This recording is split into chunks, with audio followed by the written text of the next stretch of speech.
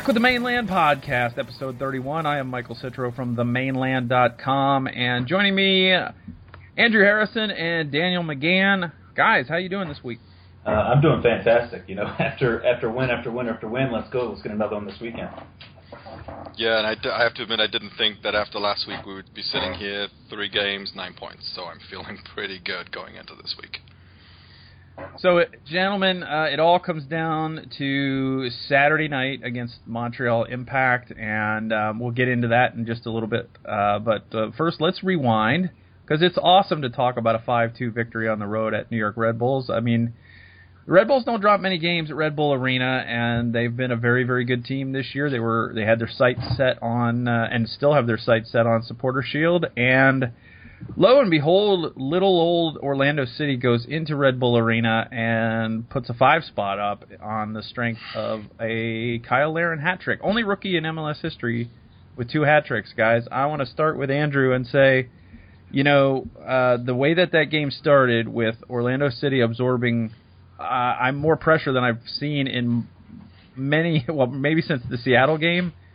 Did you have any inkling that kind of performance was lying in wait for over the final 75 minutes of that game?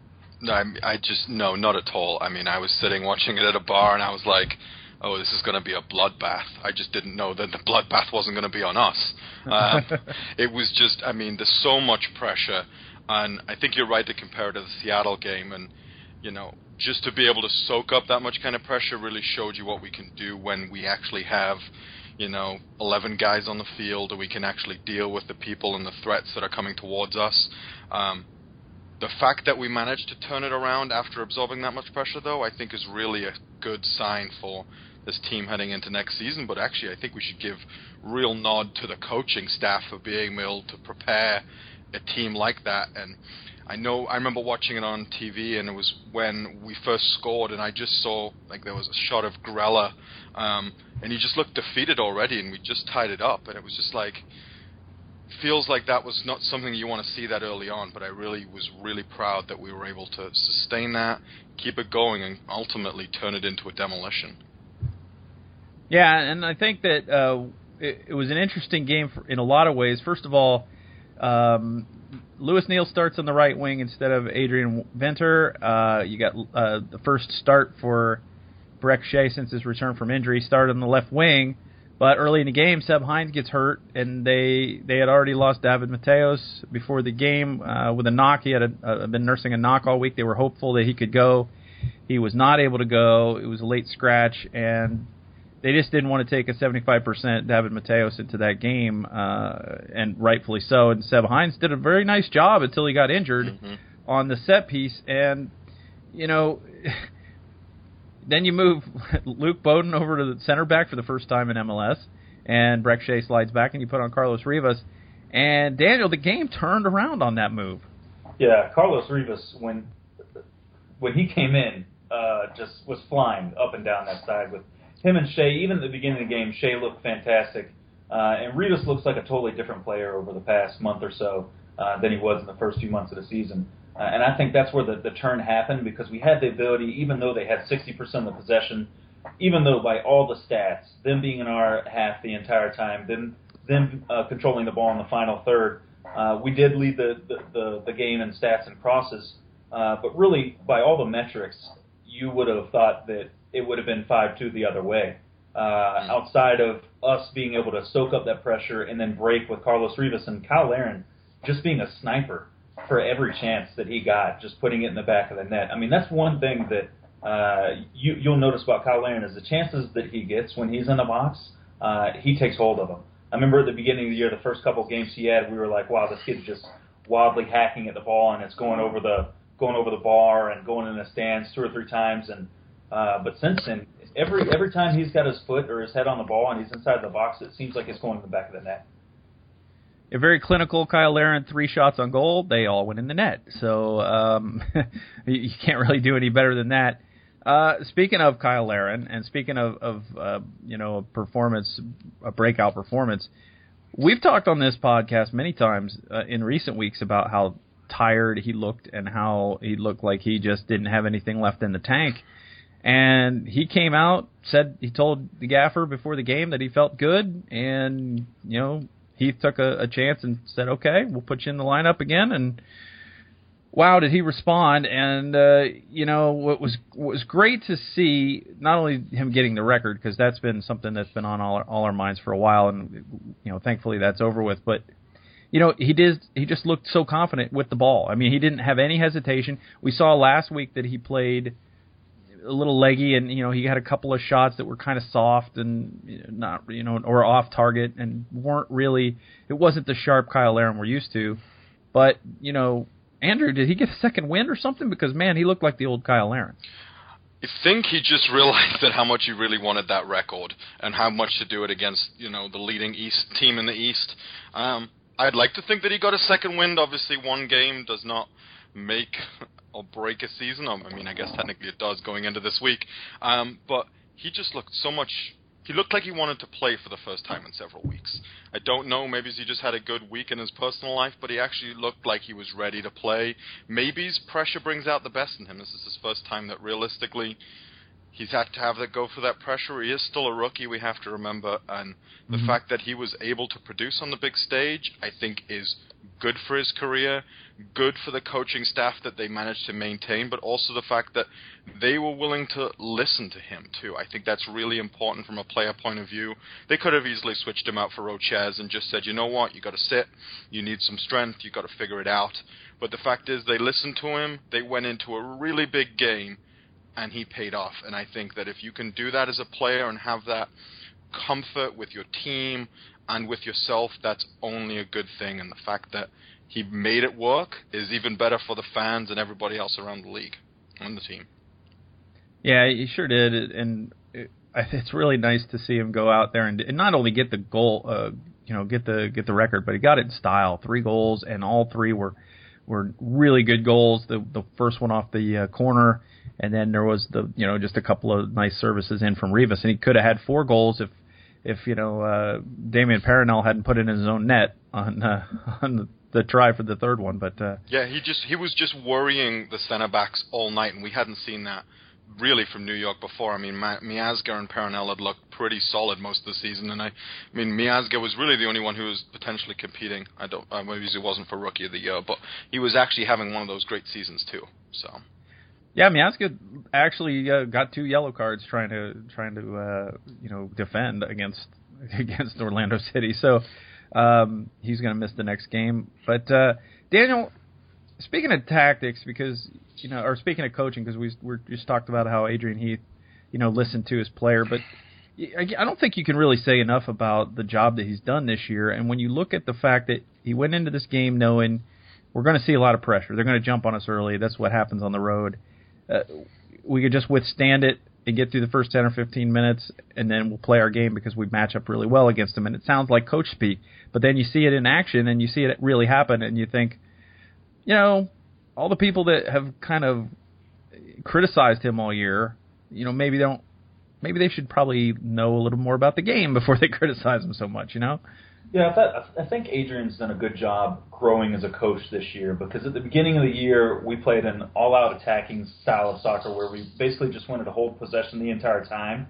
And that is the style of play that he likes with that 4-2-3-1. But we've seen him grow and able to pull his players back a little bit, play into the shell, let the other team hold possession, and then go on the counterattack. And, I mean, the numbers dictate whenever you're on the road, especially in a game like this against a very good opponent, that's kind of what you want to do. You want to be on the counterattack because you're not going to go in there and hold possession against the best team, arguably, in MLS right now that was on good form.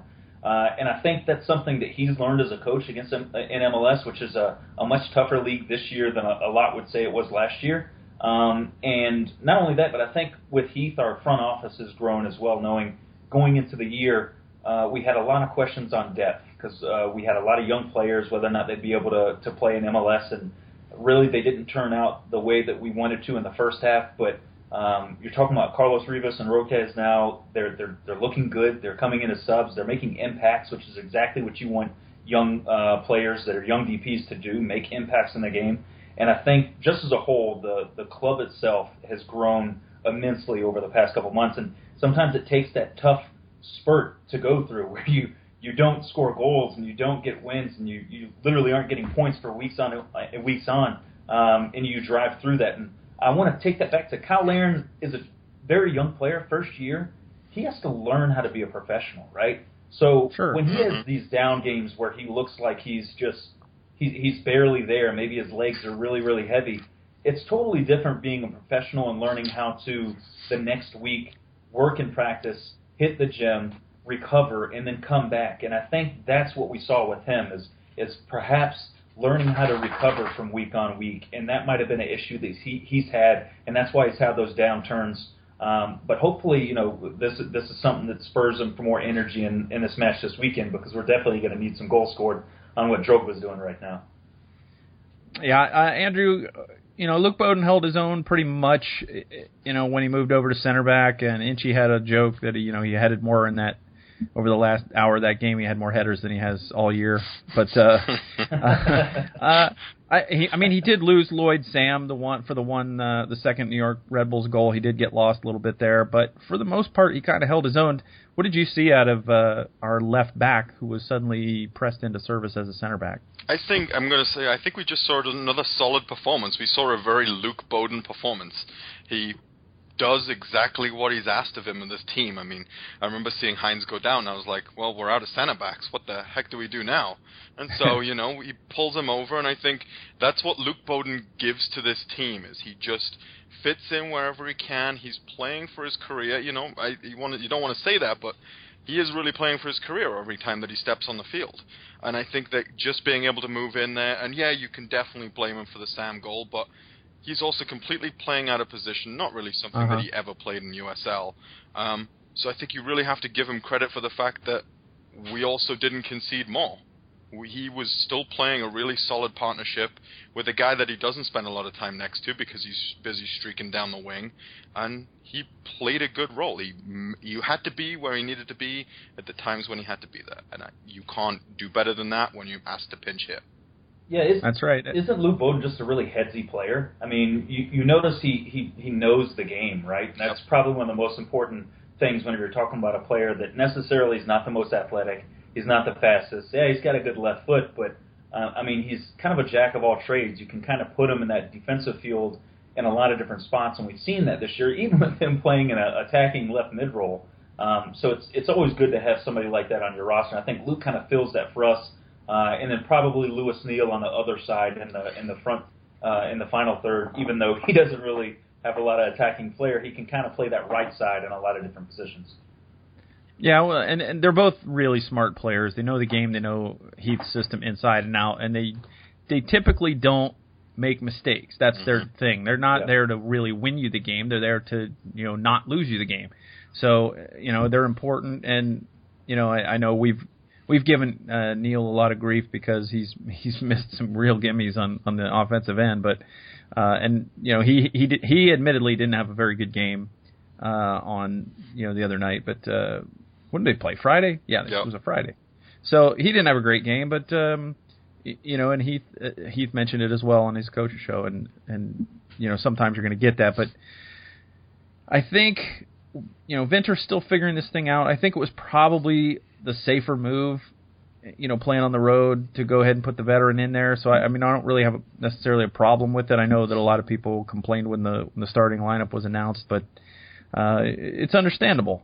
And one thing I will say though is right before the half, when Orlando City was up 2-1, it could have been a much different game if not for our good friend the Woodwork. Two incredible saves by the Woodwork.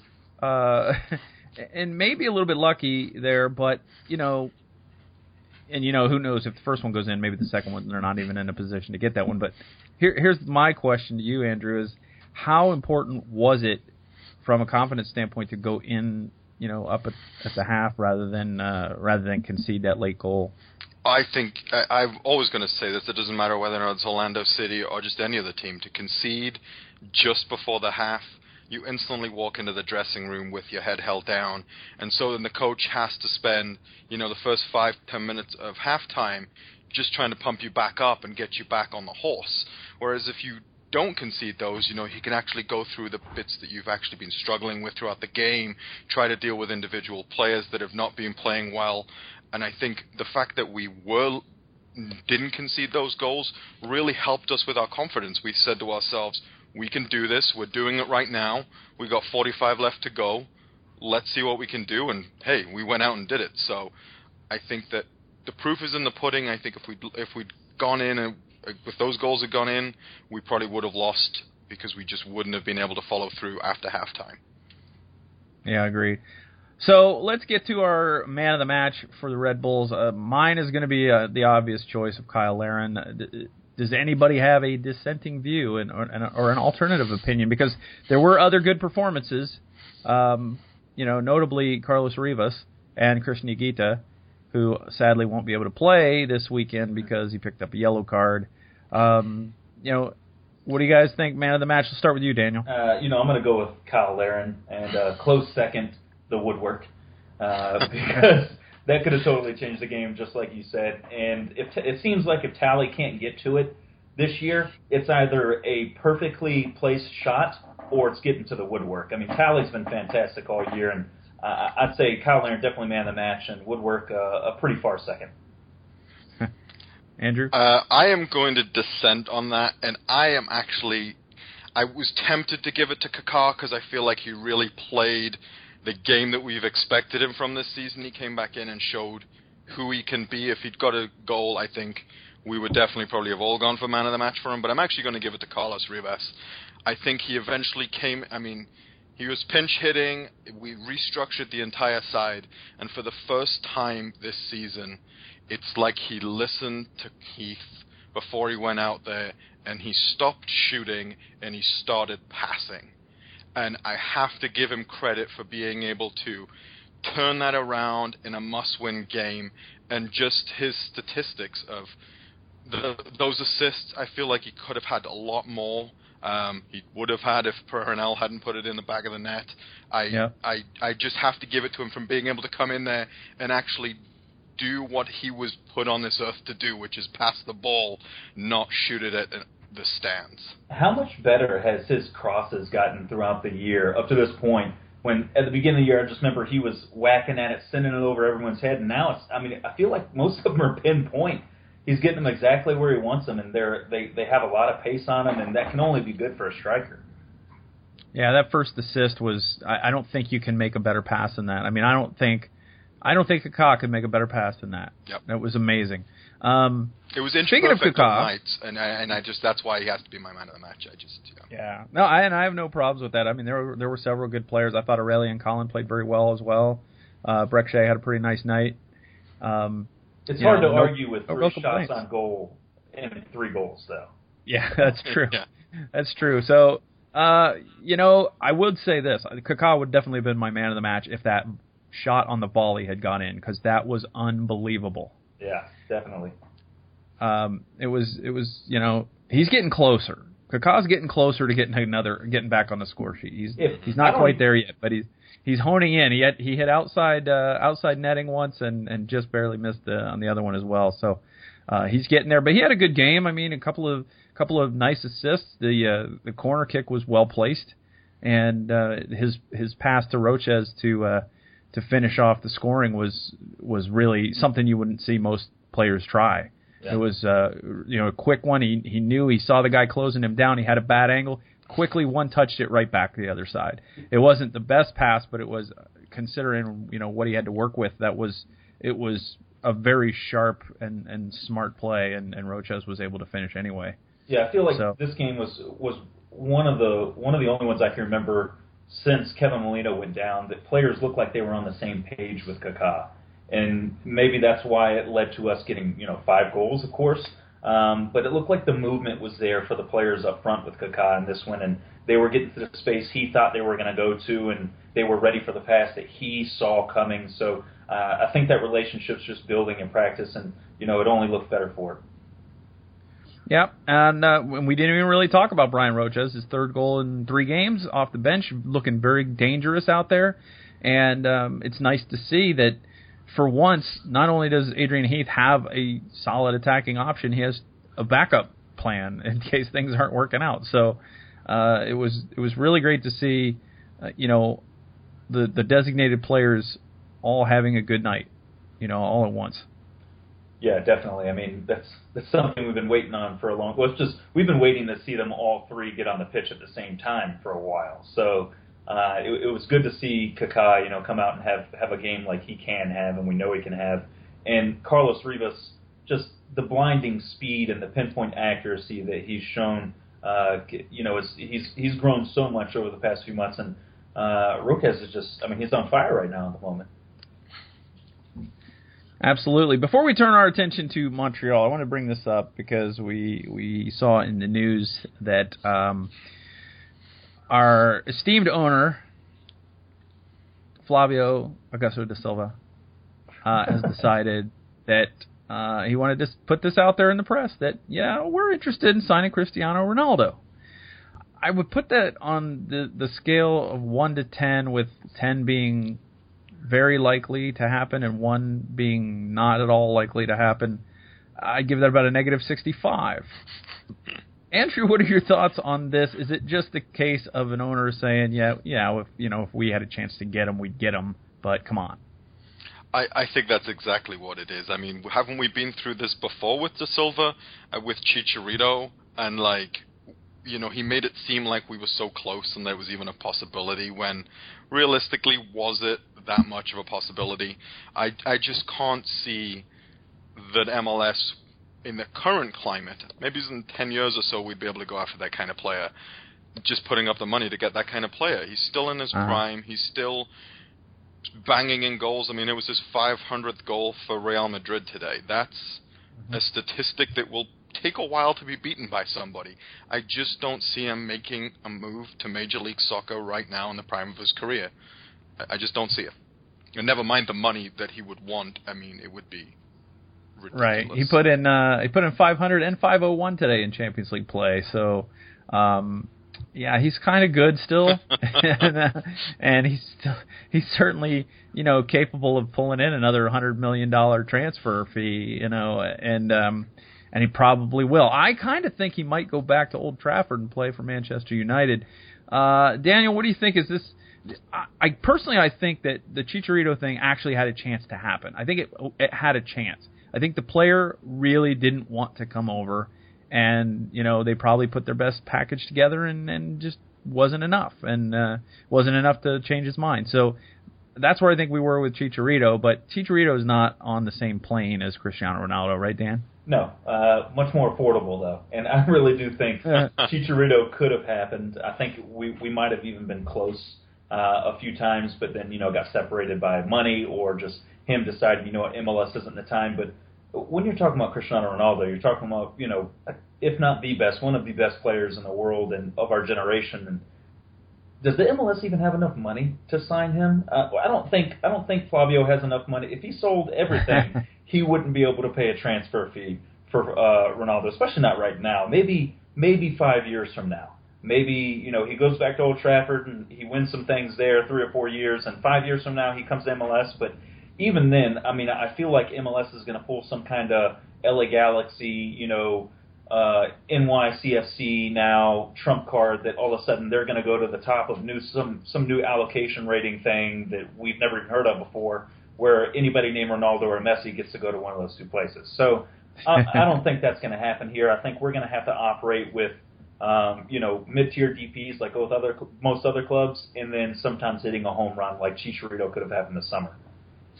Yeah, my personal thinking on this is that if Ronaldo does come over and play, I'm looking for, a few years down the road, he's moved on from Real Madrid, maybe he's gone back to Manchester United, maybe he's gone to PSG or somewhere, and he's played a few more years, wants to wind it down, and maybe he's the big star, big splash for LAFC when they come into the league. That's kind of how I see this. So let's turn our attention toward Montreal Impact, and the Lions are 0-1-1 in the season series. They drew 2-2 in the first meeting at Olympic Stadium, and that was a game in which you might remember that hardly any players for Orlando City were actually playing for Orlando City at the time. There was a lot of international duty going on. There were a lot of injuries going on. And Adrian Heath played this funky, sort of 5 men at the back kind of thing, and it seemed to work out. Pedro Ribeiro and Kaká got the goals, and it was a 2-2 draw after falling behind 2-0, in fact. And then the second meeting was 2-0. But this is not the same Montreal Impact team, because now they don't have Jack Mack as their striker. They have Didier Drogba as their striker, which is kind of like trading in your Pinto for a Ferrari. So, it's going to be a very, very tall ask. Now, we do know that David Mateos may not be able to play this week. He's day-to-day is what they're calling him.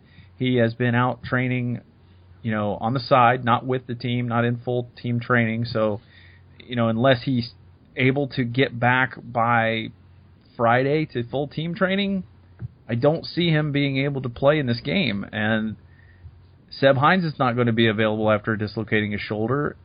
So that kind of leaves either we go back to Luke Bowden, which, okay, he's going to try really hard and work hard and be smart, but he's still going up against Drogba, or we're going to throw a kid like Tommy Redding into the mix. And, Andrew, let me just get your thoughts. If Mateos can't go, what is your preference? I think we kind of covered it. My preference would be Bowden, and the reason for that is he's smart about the game. And I think Drogba has all the skills, and he also has the intelligence for playing the game. You need somebody who's also intelligent, knows what he's doing, and is calm about it. I don't get the same kind of rashness that I get from Colin, even though Colin would probably be his man marker and come out the game.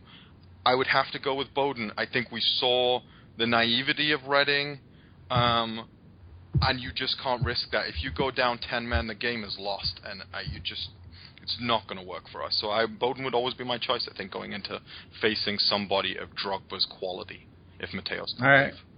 And we don't know if Piatti's going to play or not, so that might cut off some of his service, but we have struggled against Dominic Oduro and his speed out there on the right side this year. Daniel, how's Orlando City going to cut off the service to Drogba? Because if you can limit his service, and part of that is don't take silly fouls around the area where he can beat you with a free kick, but if you can cut off the service into the box, you can neutralize him. How does Orlando City do that with Oduro?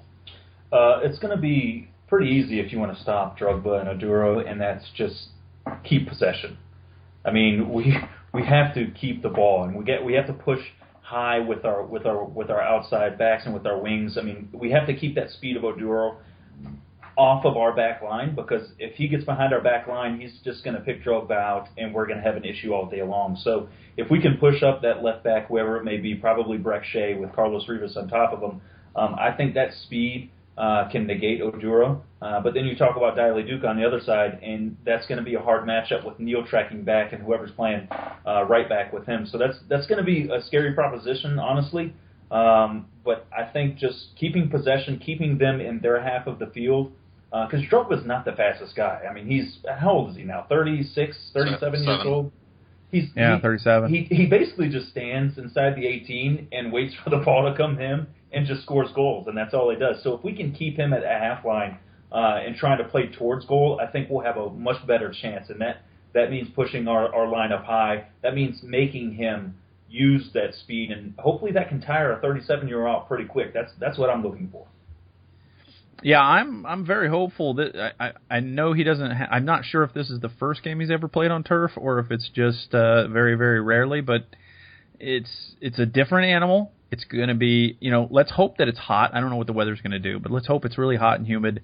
And that turf, maybe we can wear him down a little early. But I agree with you. I think we got to try to keep possession, try to keep on the front foot, and keep the ball in their half. Now that's something that Orlando City's been a little bit better at doing at home than on the road. So, I don't think Montreal's seen our best, so far. I agree with you. I think that if Shea and Rivas are the left side, which I think they should be, that should worry, Montreal enough to the fact that Oduro is going to be, it's going to be hard for him to get forward. Yep. the other thing that we need to talk about is Christian Higuita is not going to be there. Can Servando Carrasco play as well as he did against Sporting Kansas City, and where he was just absolutely dominating? Because if he can't do that, then the other guy that can service Drogba in the box is Donadell, and also Piatti if he plays. So those are the guys that you would typically need your defensive mids to shut down. Darwin Sarin, we know what we're going to get with him usually. But with Higuita out, can Carrasco do it? Andrew, what is your thought in terms of the defensive midfield? It's got me worried when I saw Higuita get that card. I feel like he's been our player this year, just the go-to guy who's been able to keep his head and do what needed to get done, and he's kept people quiet. But I don't think Carrasco can do it, and I don't think Carrasco can do it because it's not Sporting Kansas City, and he doesn't have a beef with them.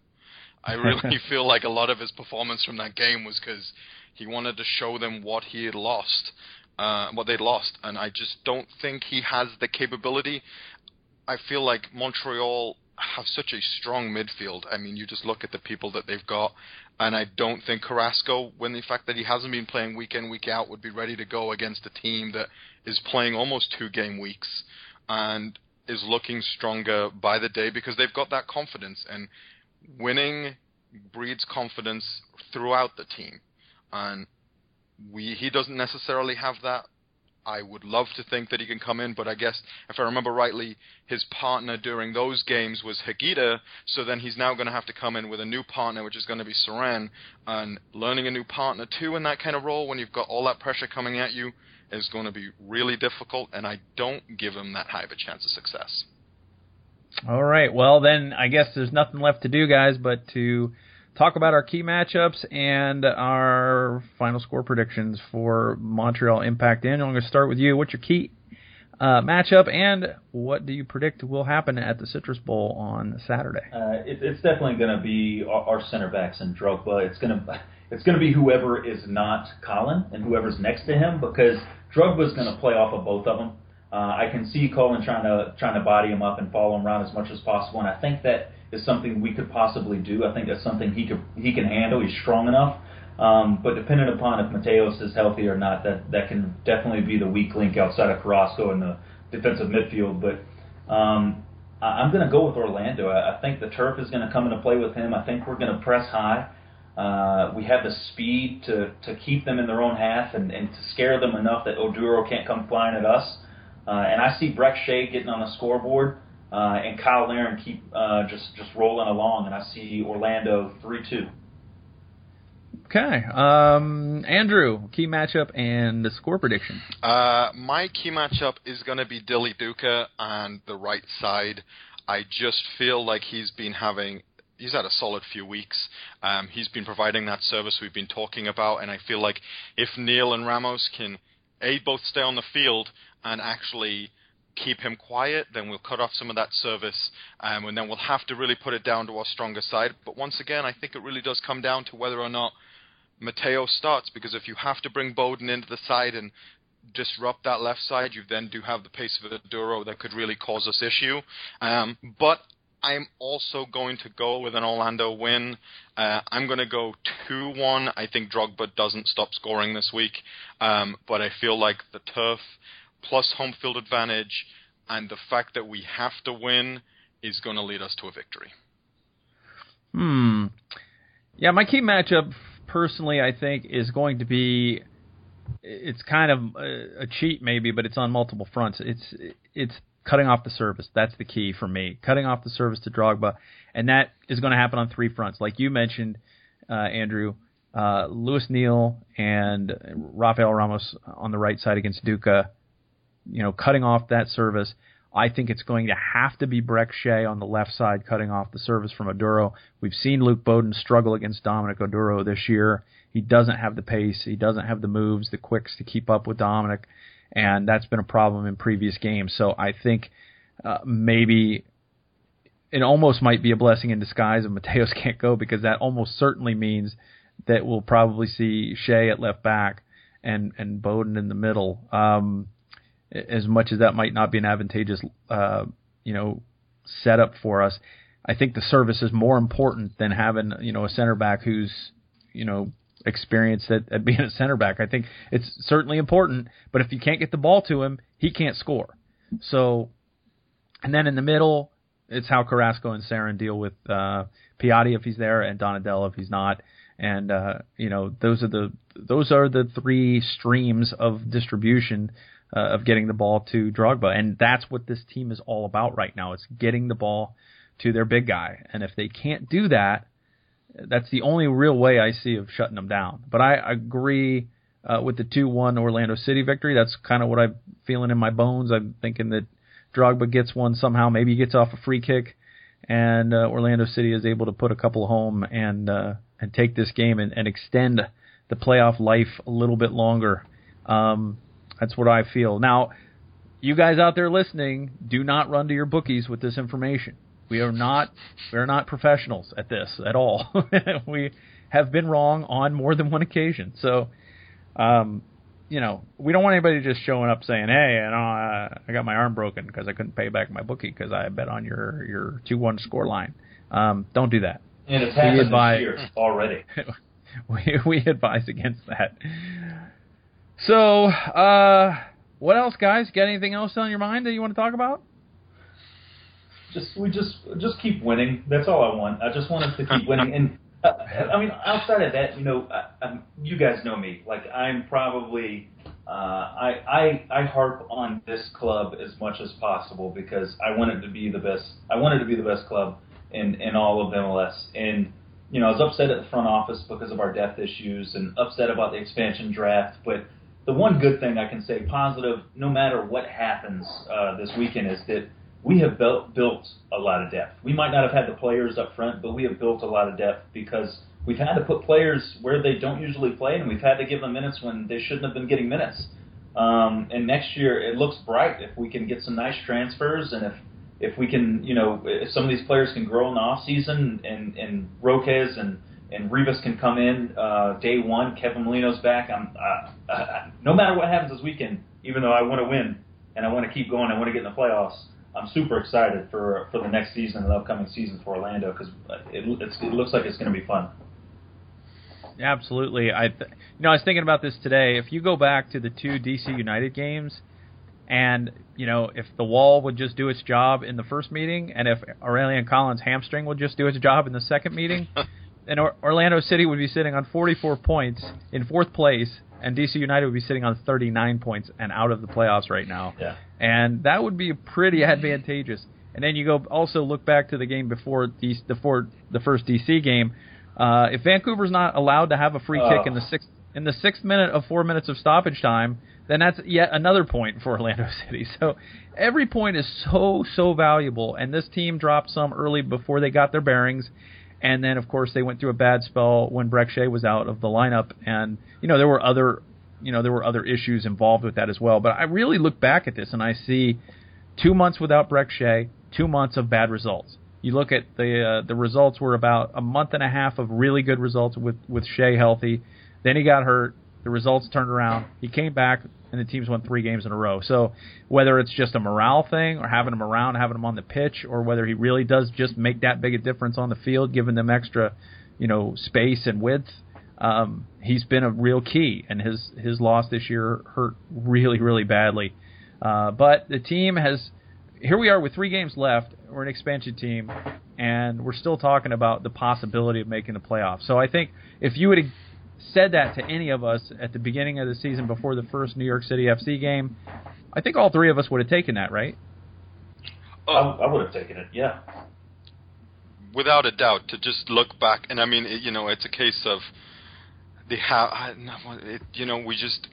those defeats were so heartbreaking at the time, and if they literally come back to be heartbreaking again, it just makes this season a little worse because we started strongly for an expansion side. We didn't have the same slumber that New York City did, but those 2 games could have ultimately cost us the season so early on, and we just didn't even know it. And I think that hurts a little bit more than it needs to. But I want to see, my thing for this week is I wanted to see people turn up.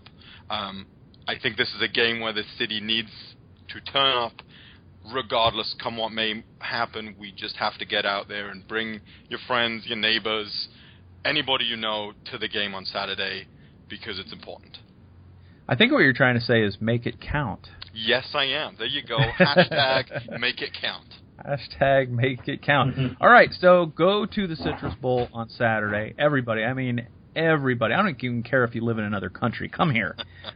There's plenty of flights into Orlando International arriving daily. So, come here and see the game and then go see the mouse and then go home. And you'll have a nice vacation.